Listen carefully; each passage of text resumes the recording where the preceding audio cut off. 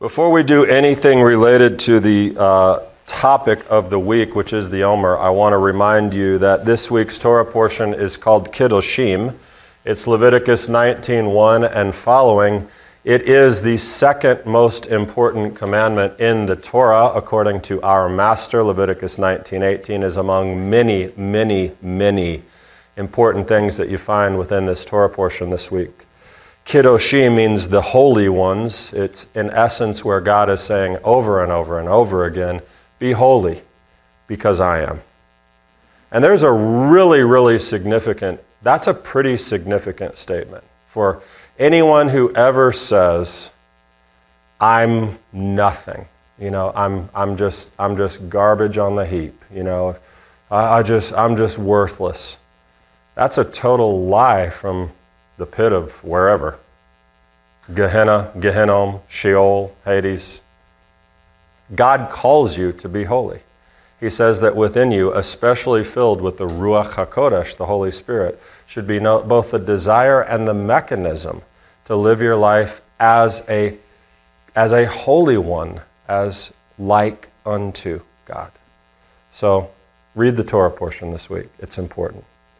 But I want to shift gears. Leviticus 23:10 tells us, you shall bring in the Omer of the first fruits. Q&A. You shall bring in the Omer of the first fruits. How much is that? About a bushel, I think. That's a southern answer. I don't know how much a bushel is. It may be right, so I wasn't expecting that answer. I might be off now. I might be out. An Omer is, and I'm shocked that no one knows this, a tenth of an ephah. I mean, it's in the Bible. How much is an ephah? 10 omers. Or 3 seah. Do you guys study? I mean, do you read? It's all in there. How much manna was kept in the Ark of the Testimony? It's in the Bible. Leviticus 16:33 will answer the question for you. Exodus, how much? An omer. That means 1/10 of an ephah. Of manna. You remember where God said, hey, Aaron, put this in a jar, a container, and throw it in the ark. An omer of manna. Wherever the ark is, there's still an omer of manna in it. Where was Ruth gleaning in the book of Ruth? Right, that's a good one. Boaz field. But specifically, Boaz commanded his servant, saying, let her glean among the Omerim. Let her glean among the Omerim, the plural omers. Do you know how much barley she gathered? An ephah. How much is an ephah? 10 omers, or 3 seah. Okay, this is really getting good, isn't it? I knew you were going to love this. What do we do with the omer today? What do we do with it? We count it. Why do we do that? Leviticus 23:15, you shall count for yourselves from the day after the Sabbath, from the day when you brought in the omer of the wave offering, there shall be 7 complete Sabbaths, counting the omer. Remember, we talked just a few weeks ago about this huge controversy that was going on in Yeshua's time over the counting of the omer and when it was supposed to take place between the Sadducees, and the Pharisees. That's the third party. You don't hear much about them, the Sadducees. The days of the Omer, that's what we're in. We have the 33rd day of the Omer, Lag BaOmer, it's called. It's a huge, massive celebration in Israel. We have Dog BaOmer in Hudson, Wisconsin, and Macon, Georgia. A huge celebration with fish and hush puppies, which is actually supposed to be celebrated on the 17th day, which is when traditionally Yeshua provided the fish meal to his disciples after the resurrection. That's why we have it within these days and call it dog, because did you know we eat dog in Judaism? It's kosher. Dog means fish in Hebrew. Right, there you go. So all this, might bring some questions to mind, like, well, what is an omer? Because you really still haven't said, but I have. It's a measure or a sheaf of grain, which an omer is basically one sheaf of grain. So it's a biblical measure. Okay? We good on that? Might ask some other questions or bring some other ones to mind that you may ask a lot while I'm giving teachings, which is, what the heck is he talking about? And why is he talking about it? Why do I care about omers or omrim or sheaves or barley? And finally, I have an easy answer for you. It is because God's word commands you to care about it. That's pretty straightforward, isn't it? And we just talked about it, that from the day after the Yom Tov, that is the holiday of Passover, or the Feast of Unleavened Bread, we are supposed to be counting the omer. God said it. Count the omer. Now, it's not really the omer that we're counting, which is this measure of barley. What are we doing? We're counting the days. But as I observed our community and looked online of Shalom at Home and other places, I realized there are a lot of new people. It's like on our website, there's a button that says, I'm new here. And I realized there's a lot of people who are, quote, new here in the sense of what the heck is going on with counting the omer and the barley and what is this all about? So I thought, it would be important to understand the what and the why of that. And I'll do it in a much less confusing way than what I just did. That was just to get your attention.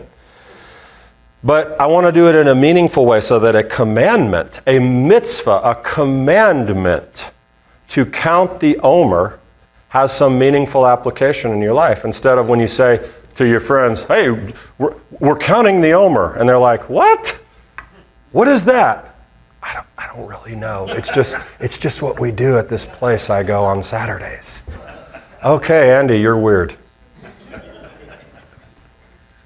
But anyway, let's jump in. So what are we doing? Well, let's start with what they were doing. Okay, let's look at it from the biblical perspective. What were they doing? And the obvious thing that's happening is tied to the first commandment that I mentioned above. You shall count for yourselves from the day after the Sabbath, from the day when you brought in the sheaf of the wave offering. There shall be 7 complete Sabbaths. You shall count 50 days to the day after the 7th Sabbath. Then you shall present a new grain offering to the Lord. What is that? What is that describing? That is describing the day after Passover, counting 49 days of the Omer count. And 50 days is what holiday? Dave? Shavuot. No, Shavuot. Right? 50 days, Shavuot. And the priests bring these 2 leavened offerings, these 2 leavened loaves into the temple, and it's a wave offering. That's what this says. You shall bring in from your dwelling places 2 loaves of bread as a wave offering made of 2/10 of an ephah. Now you know what that means. But Israel was to start counting. 7 weeks, 49 days. So one simple thing that the Omer is just another name for the counting process that occurs between Passover and Shavuot. But there are actually some more practical and important commandments too that are more than just the counting. The counting is one. But in Leviticus 23:9, then the Lord spoke to Moses, saying, speak to the sons of Israel and say to them, when you enter the land which I'm going to give you and gather its harvest, then you shall bring in the sheaf of the first fruits of your harvest to the priest. Okay? What are the first fruits of Israel's harvest? It's a crop. Barley. Okay? Barley. Barley is a simple grain. It's in the rabbinic texts. Barley is compared to like an animal feed, while wheat is a rich human food. Okay, but barley is a simple food. It was the first thing to ripen in the land of Israel. And so then it continues in verse 11, Leviticus 23:11, and says, he shall wave the sheaf, okay? Wave the sheaf, this is the Omer, before the Lord, for you to be accepted on the day after the Sabbath, the priest shall wave it. Other translations say, to gain favor for you.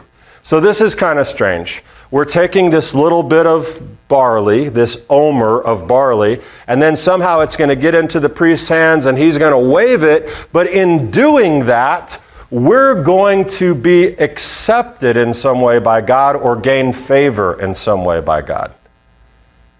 Do you know how? Do you know what that actually means? I'm going to tell you. Rashi tells us that what seems like a pretty simple thing, chopping down some barley and making it into these things and waving it, is not at all so simple. That the person who is waving is done as a particular movement, back and forth, up and down, 4 directions. We're waving back and forth and up and down. Why? Because, based on the Talmud, the one waving must be thinking while doing it of the one to whom the 4 directions belong. You must be intentional in your wave to be thinking of the God over all creation, the one to whom north, south, east, and west he manages and belongs. Now hold that thought for just 1 second. The Torah continues in 23:14. Until this very day, which day? I'll tell you. Until this very day, until you have brought in the offering of your God, you shall eat neither bread nor roasted grain nor new produce. It is to be a permanent statute throughout your generations in all your dwelling places. So let me explain this to you now. Still related to the Omer. Until this very day, until you have brought in the offering of your God, you're not allowed to eat any new produce. Do you know what day that was? It was the day of the Omer offering. Meaning that everything that was growing in your fields, grain-wise, all the cereal grains were off limits. Until this little bit of barley was collected and then waved in the temple, and then you could go and start eating your other cereal crops. So this is very, very important. It's a permanent statute, he says, in the land of Israel. That you don't touch these things until this happens. Now let's put those two pieces together. This is happening the day after Passover. Okay, we're collecting the Omer and all this, or the barley, the Omer of barley, the day after the Passover. Now, what is Passover? Passover is a celebration of the freedom that we have from slavery, the exodus from Egypt, God acting on Israel's behalf to overcome their enemies, redeem them, call them his people, take them out. Like, it's a really big deal what God did for Israel. Which, as Rabbi Eli Monk says, could easily lead them into a feeling of pride and arrogance. This process, everything's off limits until you acknowledge the one to whom 4 directions belong, is intended by Jewish thought to be first of all, a humility exercise. You don't come out and think you own the world. Just because I got you out of Israel, I'm still absolutely in charge, and you owe everything to me, God is saying. So they are going to, don't get prideful. I love you, kid, but stay humble, he's saying. You remember me in all things, because instead of developing this sense of pride in who we are because God's done all these other things, we're forced to acknowledge through gratitude that everything depends on God. That's a part of this, but that even before partaking of this simple animal grain of barley, you're going to thank God for it, and you're going to present it in the temple, giving it back to him. The sheaf was to be waved while thinking and thanking, right? And that is how this tiny offering, an omer of barley, reminds Israel that it's not just the love demonstrated in the miracles of the plagues or splitting of the sea. It's the fact that God chooses to bring rain on the earth, and without you doing much, because you can't make the crops grow, God makes them grow. So it's an exercise in gratitude. Now, who would have thought of that from a handful of barley? God did. That's why he said you should do this.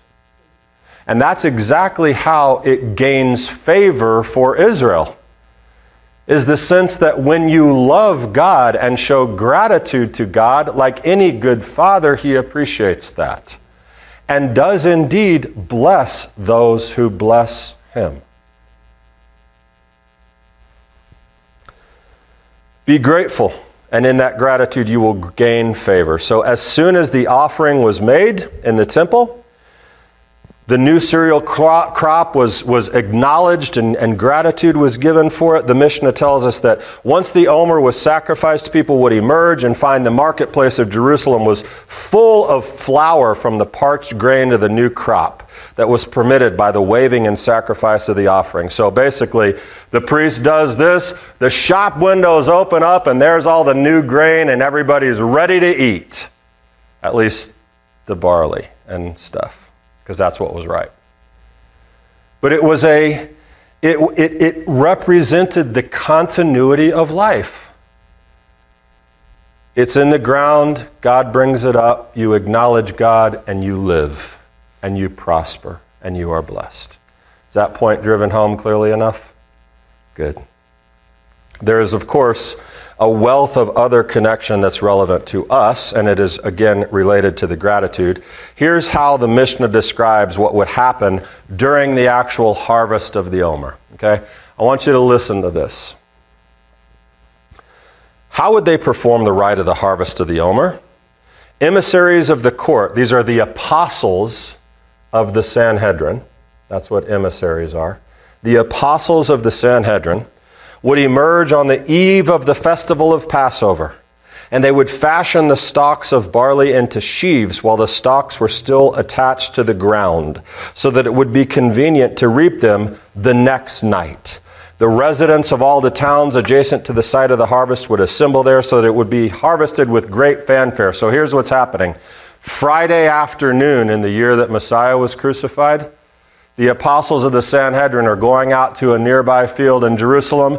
They're gathering up the stalks of barley that they're going to harvest, and they're binding them and holding them there until that night they'll have their Seder. Saturday morning they'll have prayers and everything. And Saturday night after Passover, day one, they're going to go back out in that field where they pre-selected this barley that's been bound and raised up. And they're going to cut it down. And then there's another whole process that happens. That is all happening. Now, I want to go back to our crucifixion message, John's chronology. I think it's fairly obvious to see at least one parallel here, right? That on Passover, as they're going out into the field and binding up the first fruits and standing them up on the hill of the skull, so too, the first fruits are bound and raised up where he was left.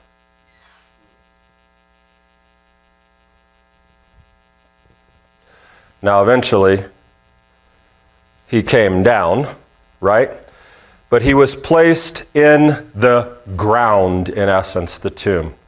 So like the stalks that they bound and lifted and left them connected to the ground, Yeshua is bound and lifted and thrown in the tomb and left. Basically, it's in a rock, but it's in the ground.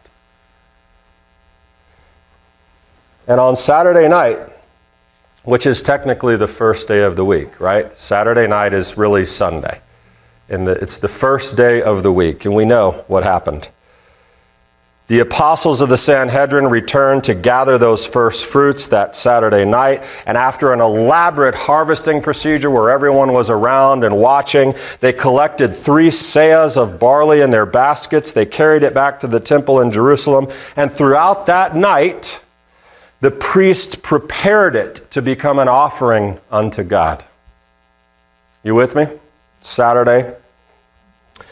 And they're roasting it and grinding it and sifting and preparing. And that is all happening on the same night that Yeshua, having been threshed and grounded figuratively, is doing what? He's rising. We don't know exactly when. It was after sundown and before sunrise. But as all this is happening, something unbelievable is happening. And Sunday morning, as the tomb was found to be empty because the master had been lifted up, Caiaphas in the temple is lifting up with gratitude the Omer cake that had been through this whole process that we just watched the Sanhedrin and the emissaries do. Which really, as he's taking these first fruits, it's Sunday, they've come to an empty tomb. He's taking these first fruits and lifting them up to God in conjunction with what's happening here, which really puts some meat into this scripture in 1 Corinthians 15.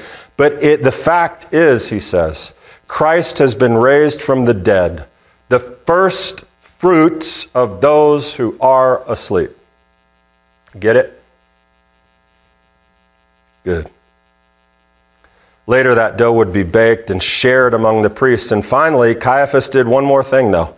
He would conclude with a special single male offering to accompany the new grain. Get that. Single male offering. All of the festivals, actually, sacrifices are in multiples. But for this first fruits, you have the Passover lamb or goat.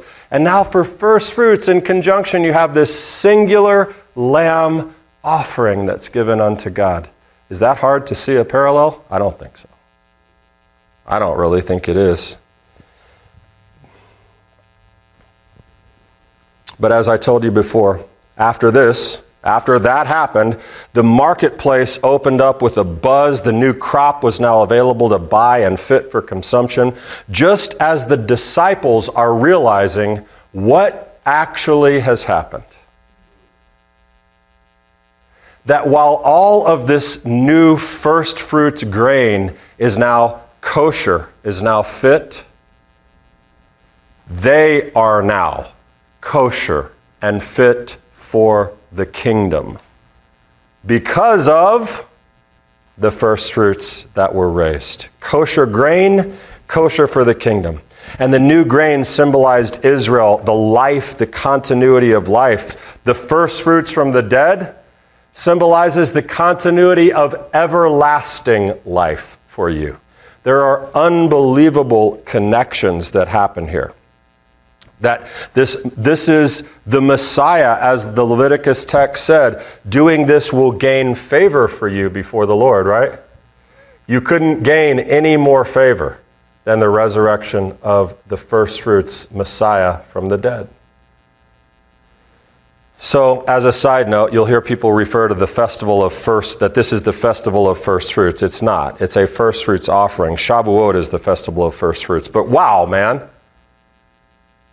I mean, the profound parallels between the Omer and the Master and how God would have connected again, because he does it all the time, the life, the death, the burial, and the resurrection of the Messiah to the festival calendar. He does it all the time. Now, how many of your friends understand this connection? How many of your friends can define an Omer? You can. How much is an Omer?